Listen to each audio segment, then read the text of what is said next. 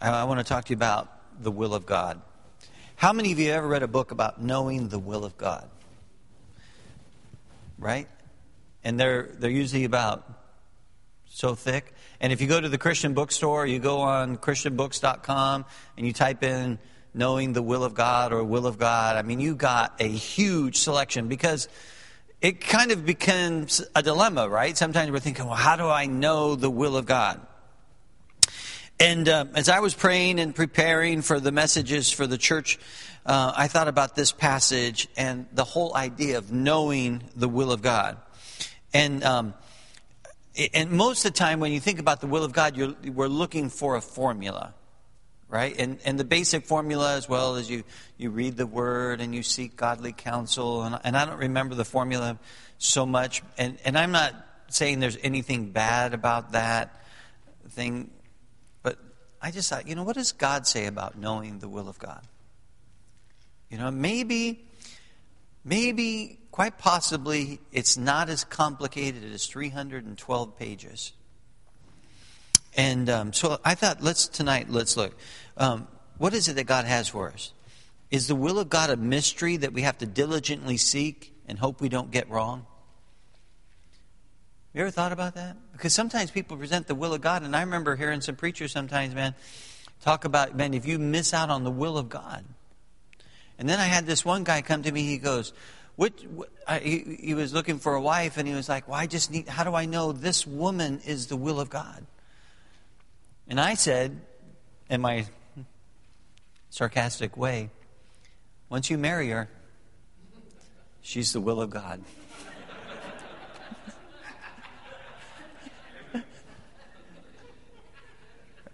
Right? And so before Vanessa and I were in Hawaii, and this guy had been discipling him. He met this girl online, and I'm like, he's come to me. He's, Pastor Tim, what do you think? And I'm like, don't do it. So he flies from Hawaii and comes over, and I better be careful because this could go online. He goes to this certain state, and he meets this girl, and he gets all infatuated. And short story, like 3 months later, without telling me, he comes back with a bride. He's all excited, and then she was a pretty girl and everything. And about a month later, hey, can I meet you for lunch? And I'm like, yeah. I made a horrible mistake. I missed out on the will of God. This was a mistake. And I said, now wait a second. I can tell you that prior to the wedding date, she might not have been the will of God, but you wouldn't listen. But I can tell you now that you made a covenant to God about this woman, that she is the will of God. He goes, but I made a mistake. And I said, well, God knew that. You see, he was looking for an escape clause. Like a lot of us, right? We look for escape clauses in life. But let's look at a familiar passage again. What is the will of God? Romans chapter 12, verse number 1 and 2. Now, Romans chapter 12, verse number 1 was one of the first verses that I memorized, and it kind of became a life verse. I love this verse, but it's tied to verse number 2, and I hope I don't spend too much time on verse number 1 that I don't get to spend all the time on verse number 2. So if I go a little fast, be patient with me. He says, I beseech you, therefore, brethren, by the mercies of God, that you present your bodies a living sacrifice, wholly acceptable unto God, which is your reasonable service. And be not conformed to this world, but be ye transformed by the renewing of your mind, that ye may prove what is that good, acceptable, and perfect will of God. Father, I pray that you would just speak through your servant to the hearts of your beloved. And Lord, that we would find in you all that we need. And Lord, we thank you that you are so real and that you live in us. And Lord, let let your life flow from us in a powerful way. Lord, I pray that your Spirit would open our understanding. Lord, convict us if we need convicting. And Lord, I pray that you would open the eyes of our understanding again. In Jesus' name, amen. So verse number 1, he starts off and he says, I beseech you, therefore, brethren. And the word beseech is a powerful English word. And I'm talking about English, a British word that we don't use very much. But the word beseech has with it like a tie to another old word that we used to use, implore. And the idea is that of an urgent request that has the basis for an affirmative response. Now, some of the new translations, I think, really miss it, and they'll say, I beg you. But this is the reality, and I don't have time to spend on this part of it. God doesn't beg, but he beseeches. And he comes to us and he tells us that we're to present our bodies to him. I beseech you, therefore, brethren, by the mercies of God. The will of God begins with our presenting ourselves to God. So you say, well, what's the will of God for my life? The will of God begins with you saying, Lord, here am I. Right? You think of the passage in Isaiah where he gets the vision of God, the holiness of God, and he says, here am I, Lord. You see, the will of God for your life isn't so much a destination as it is a person. You see, He's calling you to be in a relationship with him. And this idea of unconditional surrender might seem very demanding for us. But he's saying, let's here, present your life to me. Give your life to me. Put yourself at my disposal. We are called to give our lives wholly to God in selfless surrender, but not in a vacuum. You see, he says, I beseech you, the basis of the request is given to us. He's saying the reason you should respond affirmatively are my mercies. Now, I was talking to the young people this morning, and I might have in some time even preached on verse number 1 before, but because I love this verse. He's saying, I beseech you. He says, I've got a request for you, and it's urgent, and there's a reason for you to respond in the affirmative, and the reason for you to respond in the affirmative are my mercies.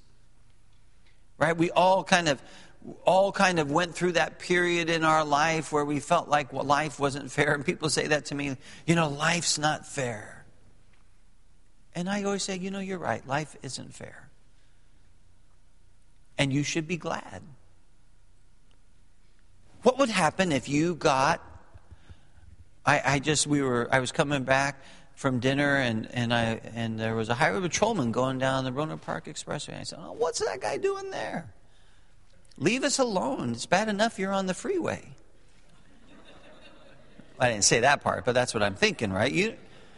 Roanoke Park Police is enough for us, right? Enough eyes. We don't need a highway patrolman going up and down, right?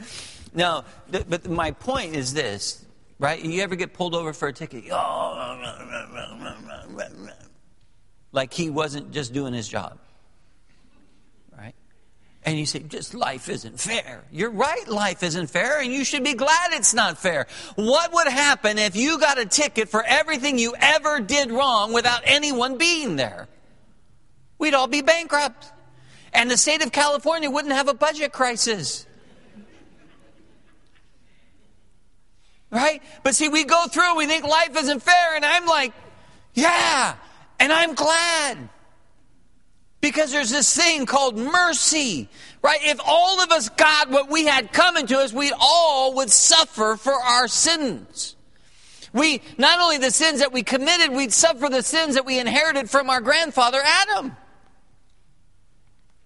He's saying we were all guilty and we've all done wrong and we've all come short. And he's saying, listen, the beautiful thing about our God, and he's always been this way, is he's a merciful God. He doesn't pour out onto us. He doesn't give us what we got coming. And he says, now listen, when I call you to a life of absolute and unconditional surrender, that may seem completely unreasonable in a vacuum, but it's not. We don't live in a vacuum. We live as a people who have been redeemed and sanctified and set apart to God by His grace alone. And we enter into it through faith alone. And then He pours out His mercy. And God is rich in mercy in His great love for us. And you say, life isn't fair. Amen. Right? Because life throws some curveballs at you. And you might think, well, I didn't want that one. But the reality is, we benefit richly because of the mercies of God. We're called to consider the mercies of God, and God asks us to consider the rich mercies that each one of us have exhaustively partaken of as we consider how we are going to respond to the call of God. I hear people say all the time in regards to their self-indulgent lives, well, I deserve it. Don't we say that? And it doesn't matter what we've got. We always deserve what we have decided we deserve. Whether we can afford it or not. Right? Well, I deserve it. But the reality is that none of us, not one of us, wants what we deserve. The mercies of God are what keep us from getting what we've got coming. And on that basis alone, He calls us to a life of surrender. But friends, this is where we got to get it straight, because our view of God gets all distorted, because we're sitting there going, well, if I give my whole life to God, then I won't have any fun. But is that your view of God? But do you see God as the benevolent Abba who desires only your good? And the reality is we're like 2-year-olds. We want a lot of things, but we don't know what's good for us, do we? Now, and then that seems to be the challenge. Maybe it doesn't end at 2. Sometimes it continues on through life. Right? But when you have a little guy, you're going to, I want. You don't give them everything they want. Why? Because you want what's good for them. Do you think that your heavenly Father is less of a loving Father, caring Father than you are? And you say, well, He doesn't always give me what I want, and for good reason. But He wants your best. That's who God is. And He's saying, listen, think of the cross. Look at the empty cross where I died, where I took you to die with me, and we were buried and rose again. And look at that cross where I took the wrath, where I took the punishment, where I took all the sin upon myself so that you could be made the righteousness of God. And look to the cross and then answer how you will respond. How are you going to respond to the call of unconditional or full surrender? In light of what everyone else is doing, it may seem completely unreasonable. But He says, look not to what other people are doing. Look to the cross. Look to the mercies of God. Our lives are a living sacrifice. I beseech you, therefore, brethren, by the mercies of God, that you present your bodies a living sacrifice. When a sacrifice was placed on the altar of God, it ceased to be the possession of the presenter and was sanctified the moment it went on the altar, because it became the owner, became God's ownership, or He took ownership of that gift. You couldn't go back to the altar and say, okay, I want it back. What He's saying is that He's saying that when we present ourselves to Him, we're acknowledging that He's the owner of all things.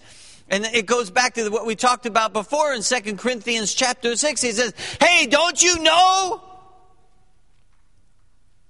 Well, he might not have said it quite like that, but something like that. He said to them, don't you know that you were bought with a price? Now, friends, how would life be different if you lived every moment of every day in the recognition, the awareness that you had been purchased by God. See, most of us are going through life and we're kind of doing our own thing. And we do life the way we think we should do it, and we spend money the way we think we want to spend it, and we do this, and we go here, and we go that, and we fit God, and you're here on a Friday night, so you're like, yeah, I'm way above average in this thing, so you better be nice to me tonight. Right? You say, I'm way above average, here I'm showing up on a Friday night. But see, So it would seem like, wow, you guys are exceptional. And you are. You are. But here's the reality. Exceptional if you hadn't been purchased. Now I know, because you're all looking at me like, what's he talking about? See, because we're Americans. And we believe in American exceptionalism. And by that we mean we're better than everybody else. Right? And we believe in independence. And we believe in, and we have the best country going, so don't misunderstand me. But I'm just saying that sometimes we allow our culture to interfere with the way we interpret or understand the Scripture. And what Paul was saying to the Corinthians, who were at that moment kind of messing things up, living contrary to who God had called them to be. And he says, don't you know that you were bought with a price? He says, hey, you need to wake up and realize that you're the temple of the living God. And he's coming to you and me and he's saying, listen, you were bought with a price. Will you consider my mercies and present your bodies to me, a living sacrifice where you live under the reign, under the lordship, under the preeminence of Christ. You see, when we give our lives to God, a living sacrifice, we are surrendering all our rights to Him. It is to say, Lord, what do you desire? When you desire it, I am yours. Now you're all kind of looking at me like I'm some kind of crazed fanatic. But is it what the Scripture says or not? Now, if I just came up to you down the street and said, man, everything you have and everything you got, it's mine. Last night I went to the store after church to get some stuff for breakfast and a few little things, and I'm walking out and someone accosts me. Hey, do you have any change? I need to buy some gas. I'm like, yeah, right. And I gave her money because I'm a sucker. I'm like, yeah, right. Just tell me, I know what you want this for, so don't tell me you need gas. You don't even have a car. You walked here, right? Or whatever. I don't know. But to me, I had every right to say to this person at the Safeway, and next time I'm going to the other one, right? I have every right to say, what? Who are you to be asking me to give up my hard-earned money? And I know what you're thinking. You're thinking, you're a preacher. How could you have hard-earned money? Which is a point we can discuss later. You think this is easy, huh? Right? So I owe her nothing. She's nothing to me. It's just me deciding whether I feel like a sucker or not, and I give her my $2. And see, a lot of you know what I'm talking about, because people do that. They come and they beg, and you're kind of like, yeah, well, leave me alone, or you're scared, so you give them something because you don't want them to get mad at you or whatever. And that's how you respond to God. See, you're saying God's asking you to present your all to Him, and you're saying, listen, hey, that's not quite convenient. I got a different plan. And God's saying, let me shake up your paradigm. Let me give you another worldview. Yeah, it's completely unreasonable if I hadn't purchased you with my own blood. See, we don't really live like a redemptive people. I beseech you, therefore, brethren, by the mercies of God, that you present your bodies a living sacrifice. You see, I know that all of you get pressure where you work and where you live to get into the different system and to think, and people are already saying, listen, you're crazy to live like that. And unredeemed, maybe you are. But he's saying, hey, I bought you. I purchased you. You're mine. Your life is not your own. This all flows from our consciousness of his rich mercies and his deep love for us. My life is not my own. It's yours, Lord, to do as you please. My body is a vessel for you to use as you desire, Lord. You see, friends, would you say, Lord, live your life through me? I am simply your vessel for you to do whatever you desire. Our lives surrendered to him is what Romans 12:1 says is the logical thing to do. The King James translates the Greek word logikos, which you think means logical or reasonable. You see, so what God is saying to us, he's saying through Paul, he's saying, present your body to me on the altar of God, a living sacrifice. He said, listen, present your body to me, a living sacrifice. It's a holy, acceptable sacrifice, which is your reasonable service. So let me ask you this. If it's reasonable for you to give 100% of who you are, all that you are, all of your being, if it's reasonable for you to give all to God,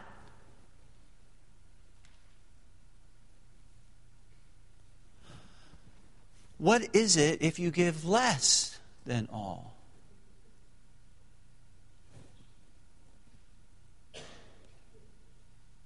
Right? So see, the Friday night crowd saying, hey, listen, you be nice to me because there was no hot dogs to entice me in here. Right? We know who the Baptists are, and they were here on Thursday for the hot dogs. Just kidding. Don't get offended. I'm just having a little fun with you, right? I'm not even sure this is a Baptist church because there are seats in the back row that are still empty. Right? So we're saying, listen, I'll give God a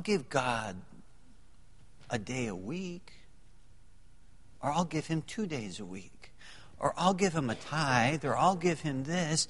And you see, comparing yourselves one to another, you say, well, see, I'm doing good. But I would propose to you, friends, that if God calls us to give our all to him, and that's reasonable, that if we give 50% or 25% or even 90%, whatever you're holding back is unreasonable. You see, if you go through and you have this little checklist and evaluation that you judge how you're doing, you check it off, see, I'm doing good. But he's saying, listen, for you and I to live under the reign, the ownership, the sovereign reign or lordship of Christ is the only reasonable way for us to live. And really, the reality is we just need to be honest with God and honest with ourselves, because you can't grow until you're honest with yourself. And some of us need to just say, I absolutely have no intention of being reasonable. At least God can work with you then. Anyways, that was good. When you consider the rich mercies of God, there's only one reasonable response. In America, we think mistakenly that the gospel is all about us and what God is going to do for us and how He's going to make our lives better. In actuality, it's about us in response to His great love and His rich mercies, presenting our lives completely to Him. It is, in fact, the only reasonable response to His love.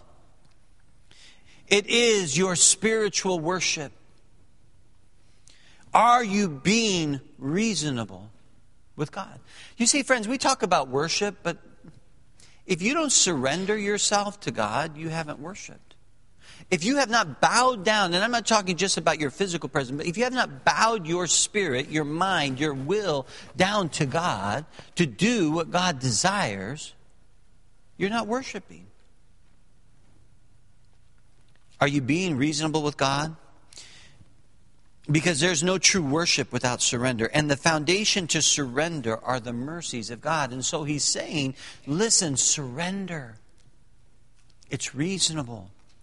And then He goes into verse number 2. And He says, and be not conformed to this world. So don't be conformed to this world. When the Scripture talks about the world, it's referring, I think, to the philosophy of the world which began in the Garden of Eden with Adam and Eve's choice to live independent from God.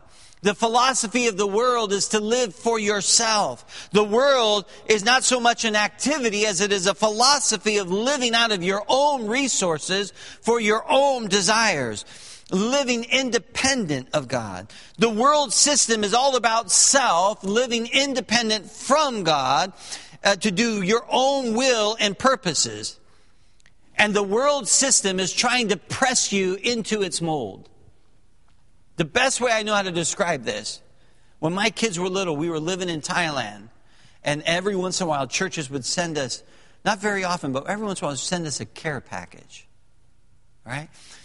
And we'd get these packages at the post office. The kids would all be excited. They jazz them. And I remember never forget the one time we pulled this thing out and there was a Play-Doh set. Do kids still play with Play-Doh? Horrendous stuff. Right? They had, 6 different colors of Play-Doh. Came in these little jar things. And it was all soft when it was in the jar. And then they had this little stand. And it kind of stood there, and it had like a spout, and had this like ruler thing with different shapes. And the kids would slide this thing in there, and then they'd put the Play-Doh in there. And then my kids, being the angels that they were, they'd mix the colors, and then they'd press it through the mold, and it would come out in this certain kind of shape. And that's what this Scripture is saying not to do.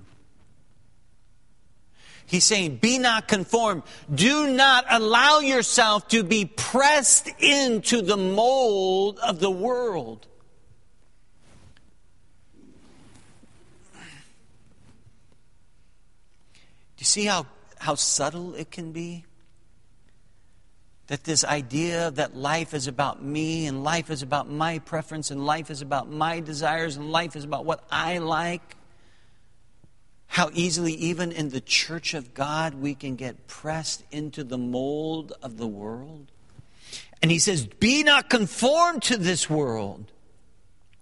For the most part, the Western church has been pressed into the mold of the world and feeds the narcissism of our society a watered-down gospel. The way of the world is to follow the path of self-sufficiency. It's all about what you can do and what you can figure out. And religion in the world system is about conforming or controlling behavior. That's the world.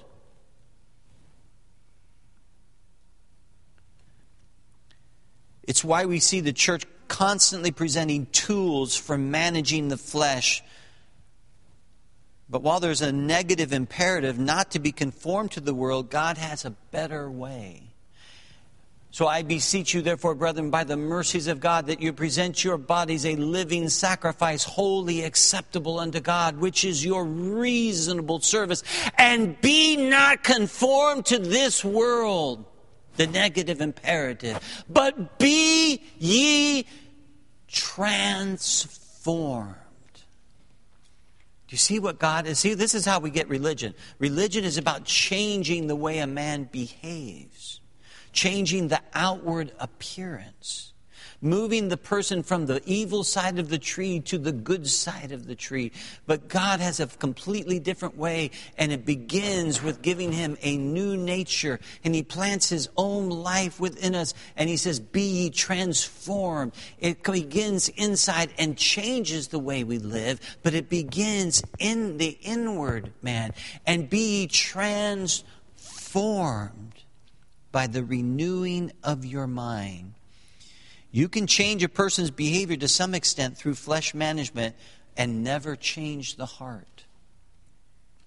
That was the heart of Jesus' contention with the Pharisees. And Jesus went right to the heart issue with them. He wants to transform your whole way of living from independence to a man-centered way, to a life of complete dependency upon his indwelling life. We experience transformation when we renew our mind. Be transformed by the renewing of your mind. What does that mean? It means reminding yourself of what is true. You see, we live in a life that barrages our senses with all kinds of misinformation. And if you don't live in the truth, and you don't hear it and remind yourself of it, you'll never experience it. I was talking, I think Pastor and I were talking at lunch today, and I was telling a story about this preacher friend of mine, and he used to love to froth at the mouth and tell people what dirty, no good sinners they were. Right? It was a point of excitement for him. And he would say, you no good, lousy sinners, all you are is a no good, lousy sinner saved by grace. So it had to fit in one of the 3 messages during every week. And I was just kind of in and out. And I'm like, come on. Then one Sunday, they had church business.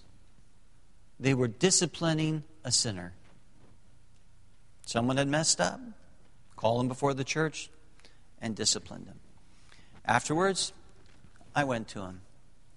And I said, I don't get it. He goes, what do you mean? I said, well, I don't get it. Every week, at least that I'm here, you tell them they're no good, lousy sinners. Then, when they do what you told them they were, you get mad at them.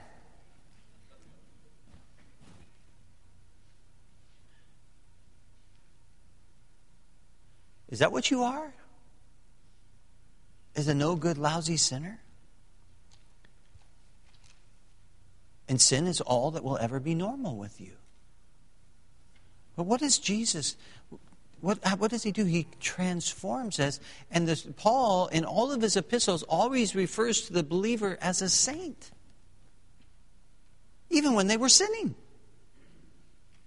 Why? Because they were those who had been sanctified. They had been set apart. They had been placed on the... They may not have lived like it. They might have lived like freaks of nature. But that's why he said to the Corinthians, don't you know who you are?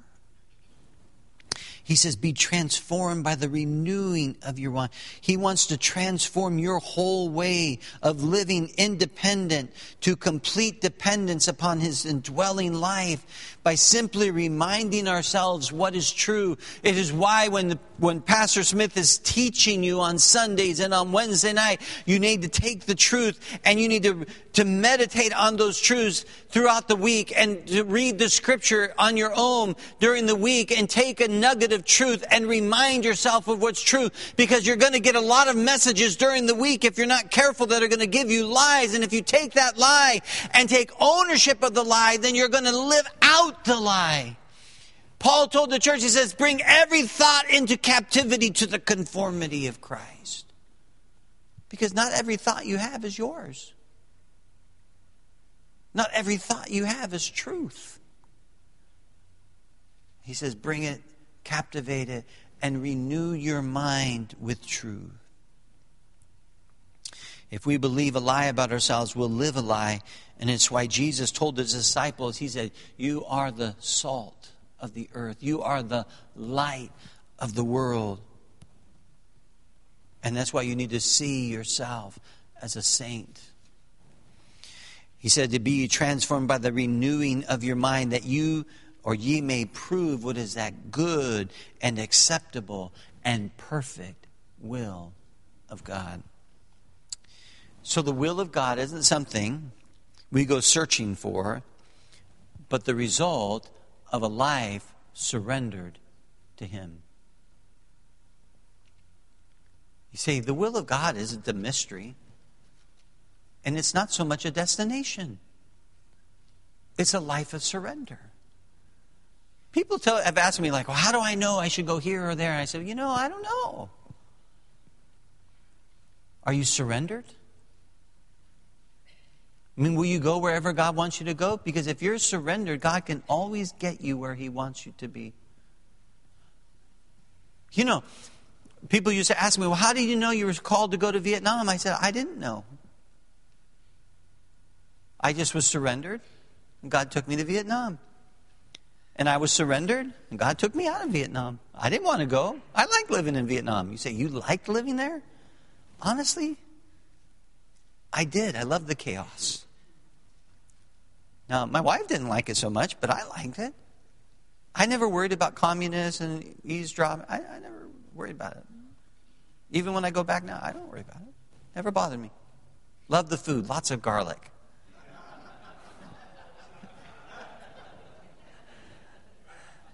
Pastor Smith, he was called the Rohnert Park, right?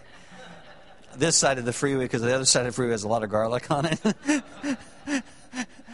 I love all that stuff, and no problem for me. But you see what I'm trying to get you to? Is you see someone saying, well, should I live here or should I live there? And how do I know the will of God? And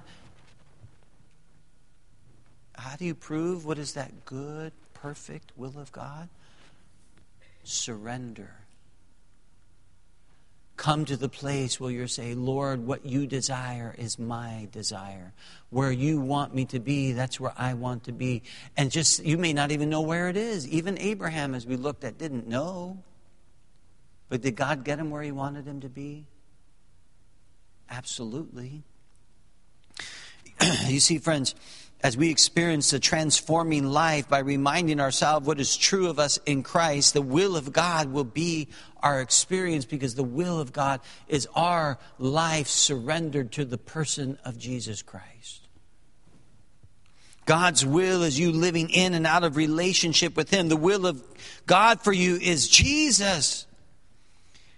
He will reveal his will to us as we allow him to live and express or to manifest his life through us. You see it, you hear me say it all the time, but I love this. It's kind of my mantra. Jesus died for us so that he could live in us, that he might live and express his life through us. It explains the good news to me. He died so he could live here. But not just so he could live here, but so that he could live through me. That we could be restored to our created purpose in the garden, to walk in perfect fellowship as the stewards of God. The will of God is expressed through a surrendered life. If we continue to live from the tree of knowledge, we'll think the will of God is a process of the intellect. And that's why I kind of was talking about the books. How do we know the will of God? And here's $300 pages and what, $20 now? I was going to say $12, but there aren't any more $12 books anymore, are they? Unless you get them on your Kindle. Right? And Kindles are great, except for you can't highlight them so easy. But is that what we need? Because when you think about it, if it's a process of the intellect, what tree are you eating out of? The knowledge of good and evil. What tree were you called to freely eat from? The tree of life. Where you live from the indwelling life of God. Romans 1:10 says, making requests if by any means now at length I might have a prosperous journey by the will of God to come unto you. Paul had a desire to go to Rome and impart the grace of God to them, but he lived surrendered to whatever God wanted to do in and through him. We need to see God's will as our best. Paul was willing to submit himself and his desires to what God desired to do through him. Romans 15:32, that I may come unto you with joy by the will of God, and may with you be refreshed. Are you willing to surrender all of your plans to Christ? And not make things happen, but simply allow him to bring about all he desires for your life? God's will is that we live consistent with our new nature. That we allow him to manifest and express himself through us. Part of the renewing of our mind is that we remember what is natural for us. Now, have I ever told you guys about my dog? Have I ever told you about this? Because I don't know. I have the best dog. We moved into this new neighborhood, and someone threw her over the fence, and I saw her running up and down the street. She's fat now. Because she weighs about 10 pounds, 11 pounds maybe. She was running up the stairs, and my daughter, she was working me. You know how daughters work their dads. Dad, if you take that dog to the pound, they'll kill it. The blood will be on your hands. So now the dog lives at our house. You know? But it's just this little thing, but the thing about little dogs that are really annoying is they bark. So I would just get all frustrated, you know, and I'd say, and my chef daughter, named this dog Kizzy, which is Hebrew for cinnamon tree. Why? Because she's an artist. It's a different message. So Kizzy barked, and I would say, well, what are you barking for? Quit your yapping. And the more I said that to her, the more she yapped, because the nature of a dog is to bark.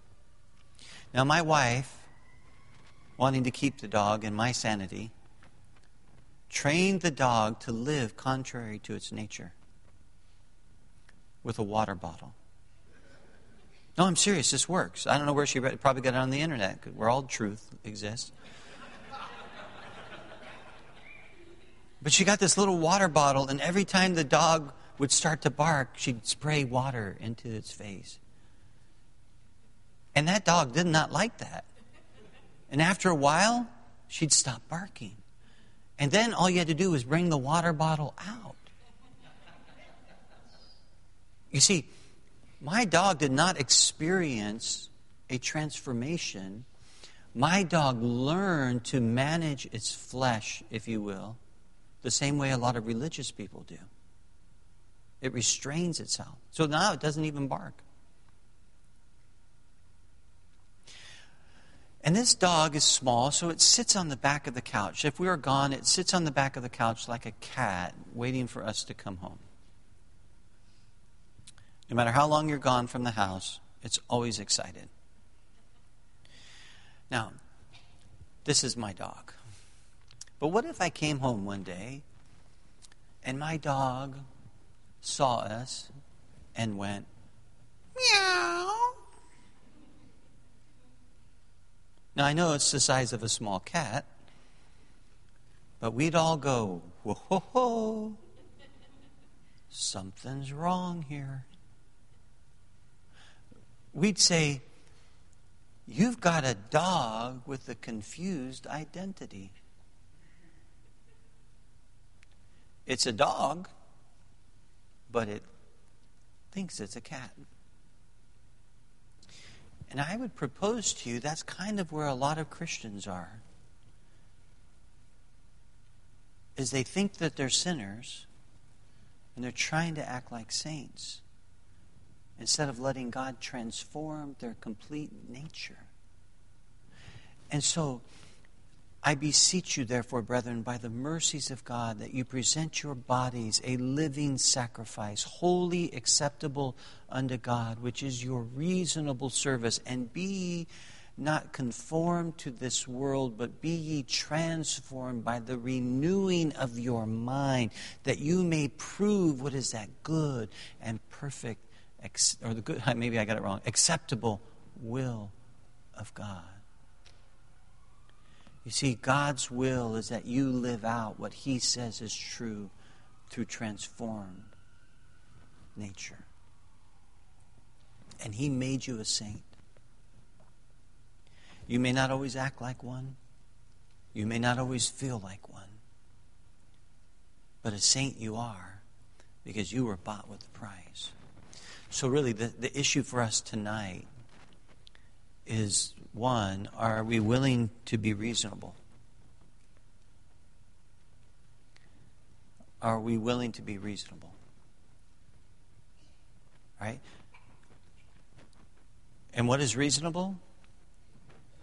The absolute, unconditional surrender of our whole being to what God wants, to what He wants to do in us and through us.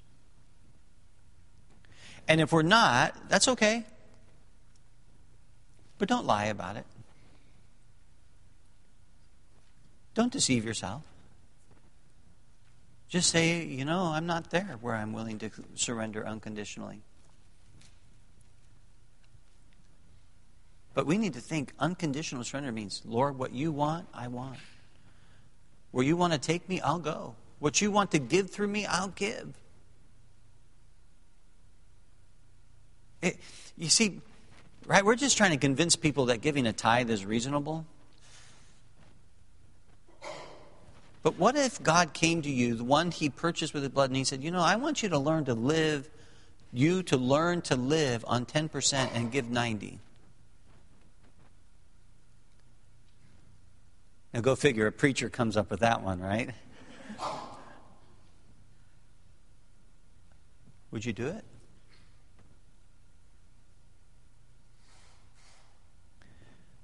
See, the rest of us are going, wow, a tithe is starting to seem reasonable now. And I'm not saying that God wants you to live on 10 and give 90.